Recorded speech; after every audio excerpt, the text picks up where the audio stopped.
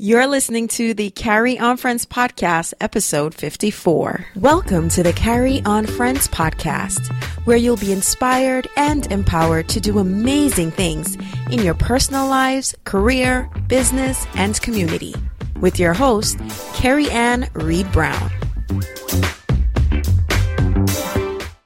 Hello, everyone. Welcome to another episode of the Carry On Friends podcast. I am so excited that you are listening to today's episode. Our guest today is Kingsley Grant. Kingsley is a licensed relationship family therapist, and he is going to talk to us today about communication and how to effectively communicate better to reduce tension in the relationships we have around us. But before we get into the interview, just wanted to remind you to follow the conversation using hashtag COF podcast.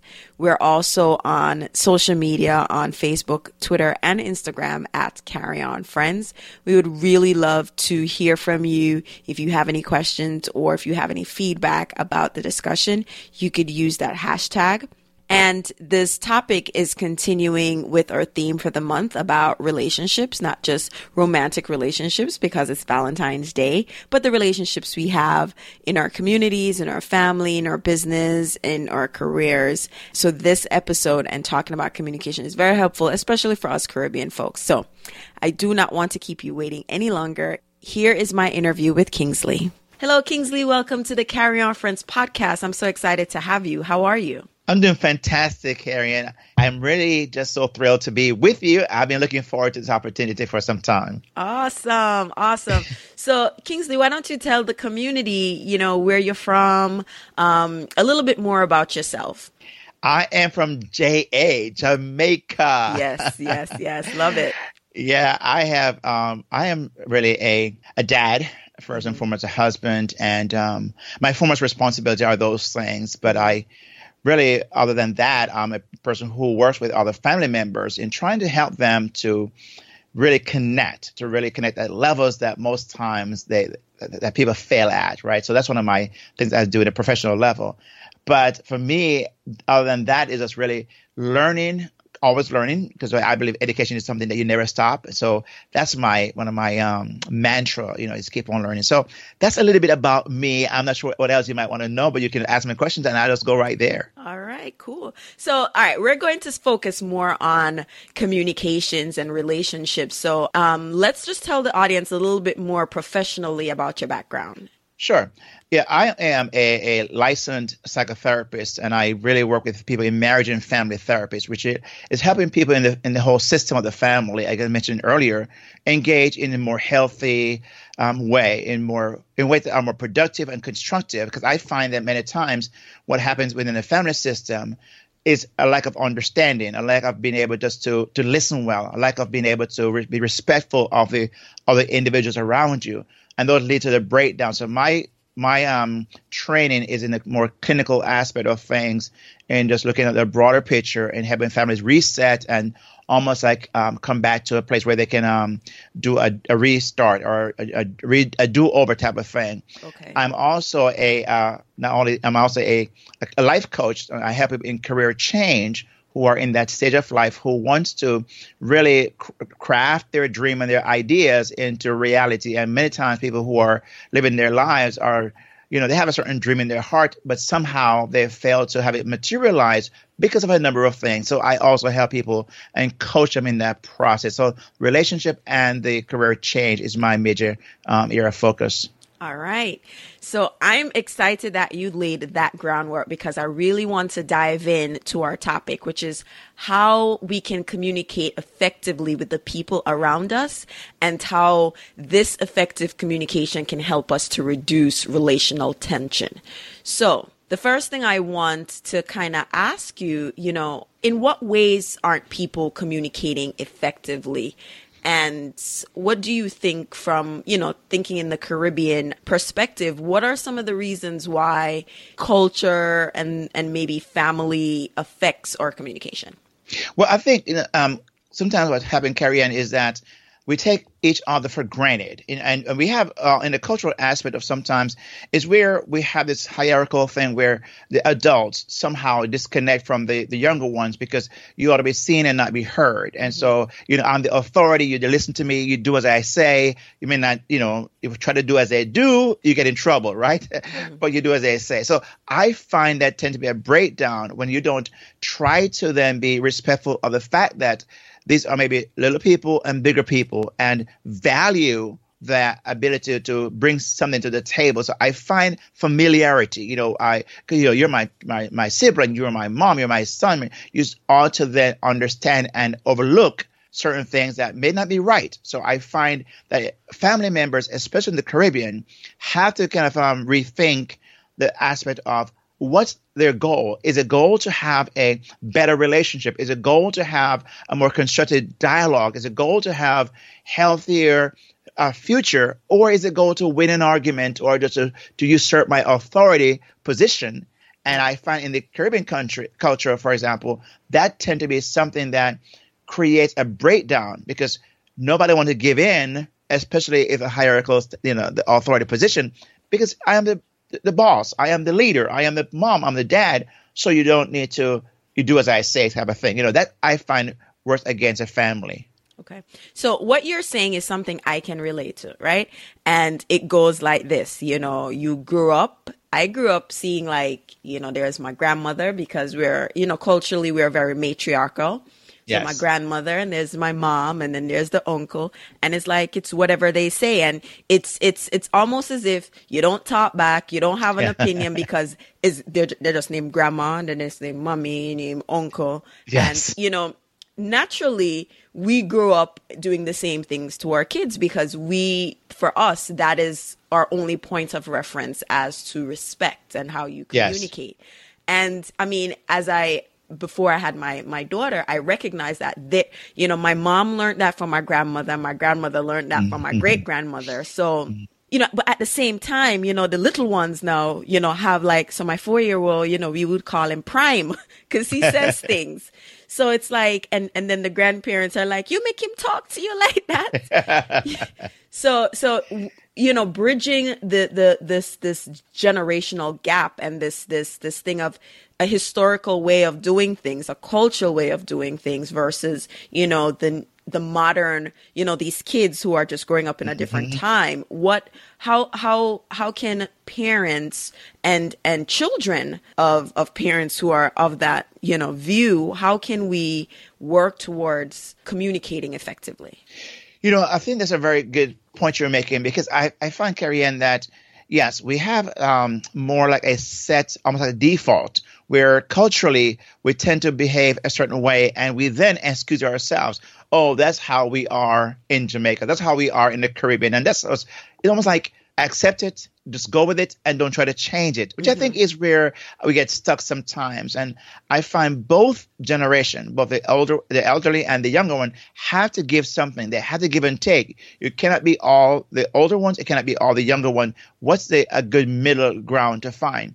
Going back to what you said earlier and mentioned about because of the whole generational thing, and we have grown up where we have this matriarchal and, in some cases patriarchal kind of setting. I, as a teenager, ran away from home. And I ran away from home because of that very same thing. I was to be seen, but not to be heard. My dad was one of those strong guy who was like, you don't talk back. You don't have an opinion. You don't show emotions. Any kind of response, verbally or non-verbally, you're in trouble. He is the law, the judge, the executioner.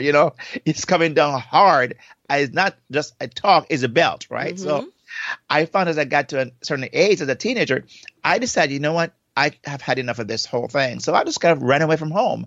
And I would not recommend that to anybody, but that was my way of saying enough is enough. Yeah. I wanted to be heard. I thought that I had some good things to say, and he was not always right. But you cannot say, you're wrong, Dad, you're wrong, because you might not have your life afterwards. I was about to say, that you couldn't even look like you were thinking it. Because they would say, what are you thinking? And you get one poll for thinking something. They don't even know what you're thinking, but they know you're thinking it. You think it's and sometimes it's just how you look at them, right? Yes. Look at that look. What do you think? I mean, and so it's almost like, you think you're bad, you think you're grown, and they just somehow associate a certain look with a one of like disrespect. And if you ever look as if you're grown and act like an adult, they'll show you. So I find that a way to get back to your question is that what might need to happen. I realize that if I only learn to listen and realize that I'm respecting another person,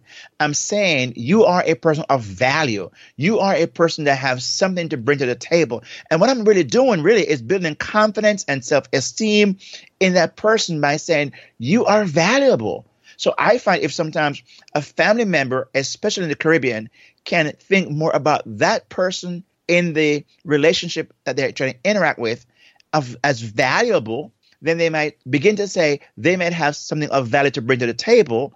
That shift can be a great place to start in rebuilding relationships. All right. So the first step is listening, because listening shows that you value what this person has to say. Yes. All right. What's another step towards effective communication within the family setting? And this might apply to other settings we'll get to in a little bit. What do you think is the other step? Because listening, I think, listening on the part of who? Because as you know, with my mom and myself, I'm going to be the listener. I have no choice because that's the default, as you said. But is it more for the person who's seen as the one in the position of power, so that would be the parent, right? Yeah, I think so, because I think sometimes, I find that the younger ones sometimes want to engage, but I think the parents have to realize, okay, if my child needs to be imprinted with some things from me, they need to be empowered. You want them to be able to function in a world that is waiting to devour them, and they need to speak up. They need to have a sense of, I have something of value to say. And if you don't allow them in the home to learn that, then they question themselves and they doubt themselves when they get out there. So you're really doing it for the child's sake. And you mentioned the other thing I also find, Carrie-Ann, is the idea of labeling. So, for example, I find many times in the Caribbean culture, we name call. You are lazy, you're stupid, you're going to be just like your dad, just like your mom. Because labeling things does not help. So I would also encourage family members to move away from this global labeling of each other, name calling, and somehow thinking that I'm provoking them to do better by the comparison, the labeling, the name calling, and maybe well-intentioned, but it really is something that works against the family, especially I see it so often in the Caribbean culture, and they think nothing of it. Yeah. You touched on a really good point, which is why I wanted to start with the family, because the way that we communicate at home, or how we learn to communicate at home, it effectively or ineffectively, which in most cases ineffectively, because it's usually from the perspective of one of power. We take this way of communication with us into our jobs and with our social circles. So for when I first started in corporate, and I would talk to my cousins about this, I didn't know how to talk to my coworkers. It was, for me, my mode of communication is, you do something, I don't say anything. You do something, you don't say anything. You do something, I don't say anything. The next time you do something, pressure cooker. It's like, yes. like, because I've been taught, you just don't say, you just take there, you stay there, you listen, and you just go ahead with it. But I had something to say. I had some kind of response, but because I've never been in a situation where I could respond without ducking a fist or ducking something, right? I just don't respond because I didn't know how to, and that's because growing up, grandma talk and, oh, yes, grandma, no, grandma. Mommy talk, everybody talk is yes, no, and you make sure you add the name to it, because if you didn't have the name, it's another book, because you're disrespectful.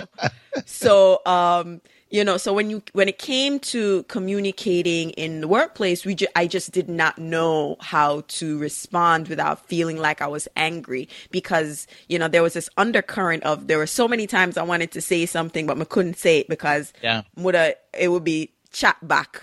And, and even with friendships, you don't really know how to say it because we're carrying that. So now that you've said this, which is great. So we listen, we refrain from these global name callings, and we know that the communication in the home is really the foundation, or whether it's on sand or on concrete, is setting us up to go out into the world. So now that it gone bad, as we say in the Caribbean, it gone bad. It's gone bad. That's right. Yeah, it gone bad. How do we fix it? Because at this point, I'm the adult. How do I address the way I was brought up within this construct to communicate effectively with my colleagues, my coworkers, and now with my children? How do we move towards that? I think that's a very pivotal question, because I think what it holds inside that question you're asking, Carrie Ann, the fact that we are now looking at our lives, how is what we've learned, we've been taught, we have been handed down from our generation, how is it working for us? Mm-hmm. What is it doing for us? And I find sometimes we look at holding us back. We are unable to get the promotion. We're unable to have a very healthy relationship. We're unable to have long-term relationship, because if we are about to assert ourselves and speak up for ourselves, we feel as if we hear that voice. Hey, you're raising your voice. Hey, don't talk back. We hear that gnawing voice in the back of our head. We're doing something wrong. So now we are stuck. Because now what do I do? So I find that the place to start is ask a question. How is it working for me? Mm-hmm. What is it doing for my life that's moving me forward? And it's not necessarily to say, well, there's something wrong with me. It's just simply saying, what might I need to then adjust and change or reframe? What might that be? And sometimes it might need a professional to get a jump start, because I just don't know where to start. It might mean I might need to start listening to other people who are doing life in a way that I admire. It might need me reading some books. So it really the shift has to occur. It's almost like a paradigm that says, it's not working for me. It's not, I'm going to my own self, Carrie Ann, for me, growing up in a home where asserting myself and speaking up for myself was not allowed. Mm-hmm. And I find that for many, many years, it held me back, mm-hmm. because I would not speak up when I should have. Yes. I would not go for that promotion because I feel like, who am I? I'm being proud, I'm being arrogant. So all these things are just killing me, basically. Mm-hmm. So I was held back from things I could actually have experienced that were good for me. But no, because I hear, who you think you are. Exactly. That kind of stuff, So it really didn't work for me. And I had to start there. How do I get from this place to where I want to go? And for me, it meant relearning. It meant admiring people and learning from them. It meant coaching. It meant for me going back to school, expanding myself. That's where it started for me. Yes. Yes, I completely agree. Everything that you just said is kind of what I've experienced. I didn't speak up for myself early enough in my career. I didn't know, because I didn't know how my coworkers would perceive the way I spoke up for myself. And by then I recognized that, there was this tone, this undertone of sounding, like my daughter says it, she's 19. She's like, and she's telling now my niece that, that's just how she talks. There's always this tone that you're always upset or yelling, because that's almost kind of the way you were always spoken to. There's just this firmness in your voice that, so when you talk to people, they're automatically intimidated. Like, what did I do? But it's not always something that you did. So it's like, it seems a lot of it is mindfulness, but I love that you said the way we were communicated to and what we've learned, it holds us back from the potential, from the success that we ultimately, are looking for. So now that we've established that culturally and from a familial background, this is affecting us. What are some tools that we can use that are baby steps?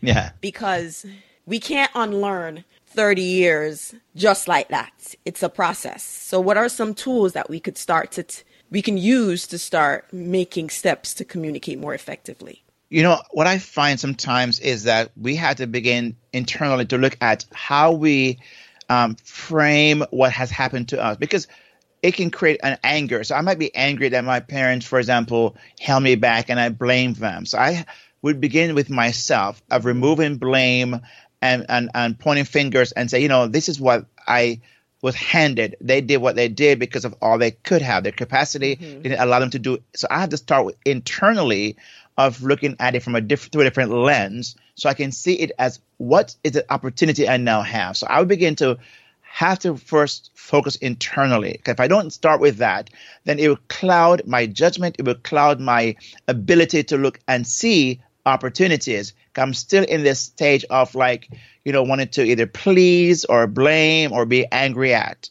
So I would begin there first. And then once I start with that, it gives me an opportunity to see what's now before me of options I have. And the step one might be, okay, I need to learn how to be assertive, which is not to be aggressive, but learn how to be assertive, meaning how to be okay that I have a voice. So I need to find my voice. What might that look like? And for some people, it might simply mean, not say yes to everything. I might need to learn to say no, and that may be a basic thing to start with. That begin to prove to myself, I do have a voice. I can speak up for myself and be okay with that. Yeah.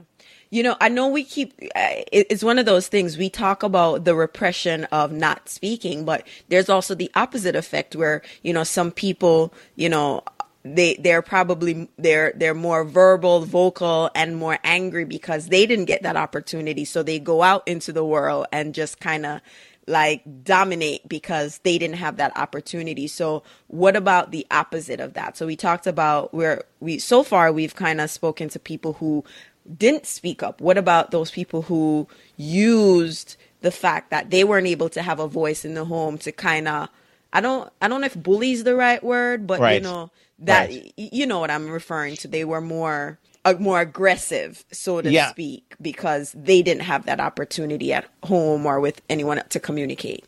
That's a great observation you're making, because I find the extreme can be also unhealthy. So then we look at what's the motivation, because now I'm then still using that and saying, you made me this way, I'm now going to lash out. So I'm still acting in a place of my past is really dictating then what I do. So I still am being controlled by that. So my behavior, even when I find in relationships a person who's overly aggressive, and because they learned that I need to fight back, and I'm not that's what I'm suggesting or advocating a fight back stance. I'm simply saying, how can I then pull together these kind of what I've not had, and in a very positive, constructive, productive way, make it work for me. If I go to the extreme of being that dominant, aggressive person, then I'm going to lose out as well relationally, because I'm not operating from a place of a very positive, balanced place. I'm still operating from a place of blame and, you did this to me, so I'm not going to do this to other people. So it's not helpful there. It's coming to the place of saying, you know what, let me let go of that. Let me realize, for me, my personality, who I am, what can I now do with the opportunities before me? And then take what I've learned, take what I didn't have, and then give to people what I know that they might need, because I didn't have myself. But don't go to the extreme of them becoming, overly compensative, where I'm compensating for everything and have no balance. Right. That makes sense. Right. All right. So first, reflect internally and recognize that, you know what? Like I said before, mommy did what grandma doing. Grandma did what great grandma did. I know it. I know that's how it worked. Once we've reframed that internally, we now have to say, okay, now I have to deal with me and where I am and what I'm comfortable with. And so we're learning to be more assertive. How do we learn to be more assertive? Because it's hard. It's hard. It is. Going from just not saying anything to now having to speak up for ourselves. And without that cultural and familial background, it's widely known that, women and minorities don't always speak up for themselves in the workplace. So what are some tips that you can offer to just start making small steps towards, letting our voice being heard? I think that is really, that is where the challenge lies. But I find it's still possible because I realize, as I said earlier, if I can get the help of outsiders, people that I know that I want to be like, so I can say, who can I identify that I say, that I like how they're with relationship, their family, how they speak, and begin to ask questions and read and learn from them is a place to start. Get some professional help. For me, I realized I had to get professional help both directly and indirectly because I had to break through, as you mentioned earlier, years of just not understanding, and my normal was not really, serving me at all. So I had to create a new normal. So I had to get professional help. I had to realize that, going to school was a form of professional help. Getting a coach was a form of professional help. Listening to podcasts like yours is a form of professional help. So I realized that, okay, you know what? Maybe they didn't have it right. And so my idea now is, if I'm in a relationship, what is the smallest, safest, easy win I can have? So if I say no when I would normally say yes, to me, that's beginning to build a new normal. If I'm in a relationship, I don't have to do everything everybody else is doing. And so I begin to make choices for myself. That's speaking up for myself. And I find those small shifts is assertiveness at work, but it's just a very gentle, easy way and more manageable way than if I just go all out for it. Right. I do relate to that. So your point about finding examples. So, it's always hard for us to try to find some coach, and maybe some people aren't ready for professional help yet, right. Right. But what I did was I found that in the friends that I had, there was always someone who was there who they weren't low, but they just, I wish I could just, like I have a friend, Jay. Man, Jay could say what she wants to say and just like that. And she says it in a way where you're just like, man, I wish I could just say, but I don't want to be her. But by being around her, I learn how to speak up for myself a little bit more. I have my other friend, Terry Ann, and I have other friends around me that they are good at speaking up, advocating for themselves in a way that is not, bullyish, but you're doing that. So I found that I gravitated to people who just said it. Man, I'm like, man, I wish I could be brave enough to just do it. And over time, and people, when I say this, people are like, what? I'm like, listen, this is learned. Okay. This is learned from hanging around people who are doing something different and or they have qualities that you would love to learn how to incorporate that in your daily life. So if therapy isn't something people are ready for and getting a coach isn't something what people are ready for, I strongly recommend this is easy. You look at the people you surround yourself with and start finding people who have qualities that you like and would like to learn how to develop those qualities, because it's only by being around them. And they too have their own story as to why they're like that. They didn't just, get up one day and say, I'm going to speak what's on my mind. They've developed stories as well. So I think that's a really great tip to look around you and see who, you could really emulate. So, all right. So I really love this topic about communication. So what are some of the traditional communication styles and techniques that we do culturally as a region, and possibly a suggestion on how to redirect that form of communication? So I guess people call it mindfulness, because a lot of times if we're not aware that we're doing it, it's almost like somebody said, why your face always looks so? I'm like, my face look how? Yes. I don't know what my face looks like. So what are some of the common, ways that Caribbean people communicate and that could potentially have an adverse impact when we're communicating with other people? Because communication, almost 80% or more of how we communicate is nonverbally. So we speak more by what we don't say than what we do say. So I find, especially in the Caribbean, we have certain kind of behavior or mannerism that we use and not even realize it. So we'll push our mouth up in the air and we may hit our teeth or something and look away. all those are saying something, right? So culturally, we might become so normal and so used to doing that, we don't realize it might mean something as in another culture.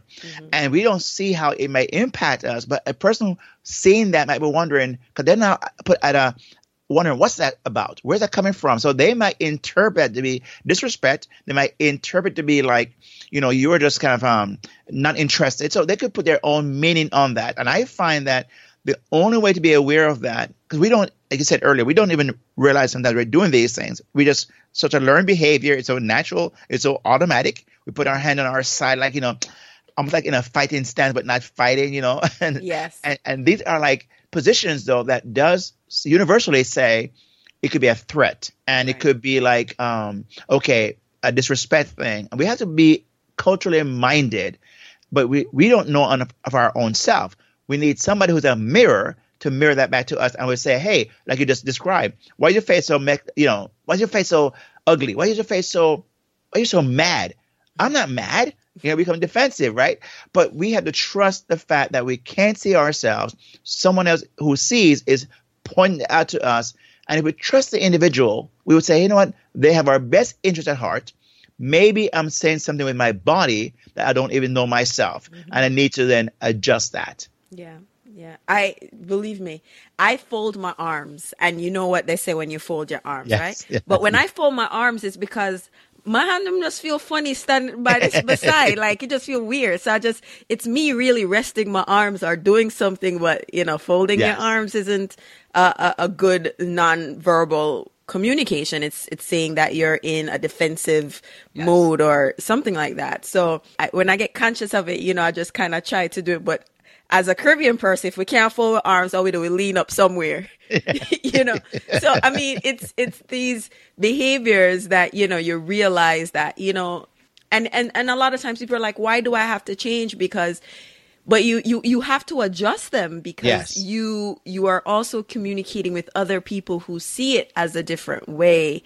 And that, again, going back, it affects or how far we can be successful in our current roles at our jobs, because we're in such a diverse workspace or workplace. So it's really making an effort to identify how we're communicating and to adjust that when we're having a communication with someone else.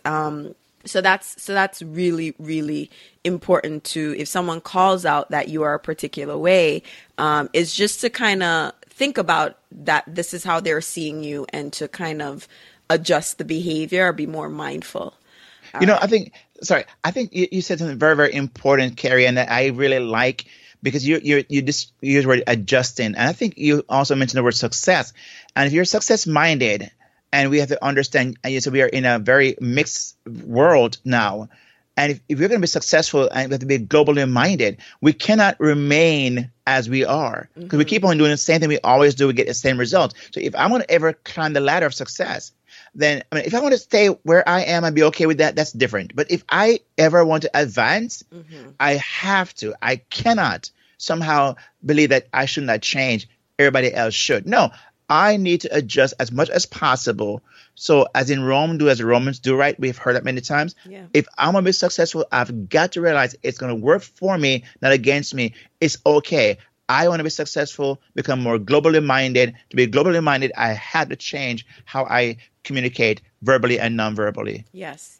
And that is the golden nugget to take away. In order to be successful in your career or your business, and even in your family, you have to start making small adjustments, because that is how we build relationships. Yes. A bridge. We have to, keep building those bridges. I'm still working on it. I'm not perfect. The other day I said something to my daughter. I'm like, Erin, why did you do this? And she responded, I'm like, why are you talking to me so loud? She said, I'm talking to you the way you're talking to me. And I'm like, no, I'm not yelling.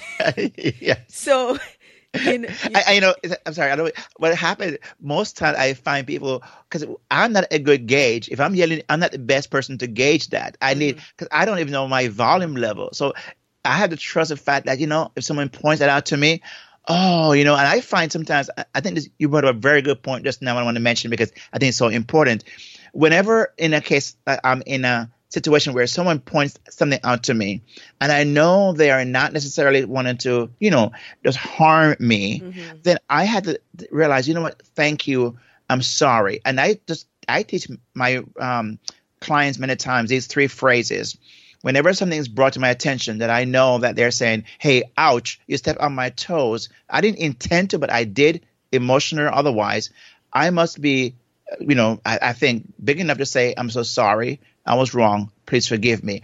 Because I need to realize I'm learning as well. I don't get it always right. But if you point out to me that I stepped on your toe by doing something and saying something, I should realize, if I'm going to be in this relationship, and it's not about who wins an argument, it's how the relationship wins.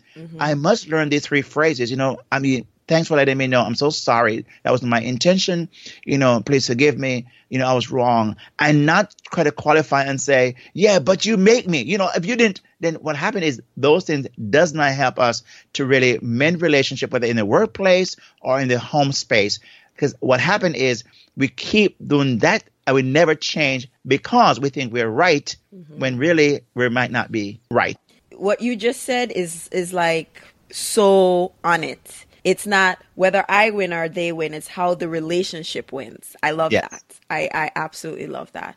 So as we wrap up, what is your one takeaway or the one thing you want people to know about, communicating effectively and how they can reduce the relational tension by communicating effectively? What's one takeaway you want other people to have? I would say that learning to communicate and making that a priority is something above and beyond everything else you do in life, because everything it rises and falls on relationship. Every problem we ever experience in our life has to do with a relationship of some kind, past or present, or potentially future related. Every problem you ever have. So I recommend strongly that the person listening right now to take heed to say, how am I communicating both verbally and non-verbally, and be open to feedback from my surroundings, family members or others who are pointing out something to me, and be willing and humble enough to make those necessary changes, because it's not about me, it's about us. Yes. Oh my goodness. Thank you so much, Kingsley, for being on the Carry On Friends podcast.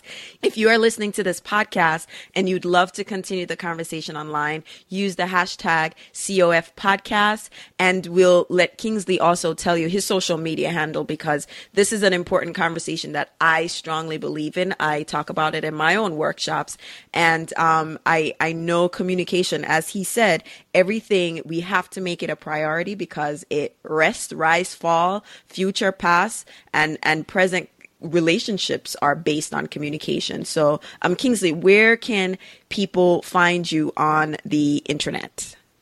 Carrie Ann, thank you so much for having me share that information. And by the way, you do a fantastic job. I really love your podcast. And thanks for bringing that, this great message and great platform to the community. And I really commend, and I suggest to people sometimes, hey, you need to listen to Carrie Ann and Friends, because it's a great place to go to just hear someone who's been raw, vulnerable, and just, again, I always want to say sorry about your grandmother who died, and I heard that story, and again, she was such a very important person in your life. So again, thank you for that and sharing your life with us. Thank you. You can find me, just go to kingsleygrant.com, KINGSLEYGRANT, kingsleygrant.com. You can find all my information there, and I'm on all social media as Kingsley Grant. So you can find me in all the social media by just typing in Kingsley Grant. So thank you again for allowing me to share that with your community. Thank you so much. And remember, don't forget, join the conversation. COF podcast, use the hashtag. And Carry On Friends is at Carry On Friends all over. And so, as I love to say at the close of a show, until the next time you listen to the show, or until the next time we talk on social media, walk good. Okay, friends, I hope you enjoyed this episode of the Carry On Friends podcast. For a recap of this episode and other great articles, please visit the blog at www.carryonfriends.com. That's CarryonFriends.com. You've been listening to Carry On Friends, a show about the Caribbean American experience, produced by Breadfruit Media. We post a new episode every 2 weeks on Tuesday. And if you're looking to learn more, buy our merch, or sign up for a newsletter, check out CarryOnFriends.com. Or find us on all social media platforms at Carry On Friends.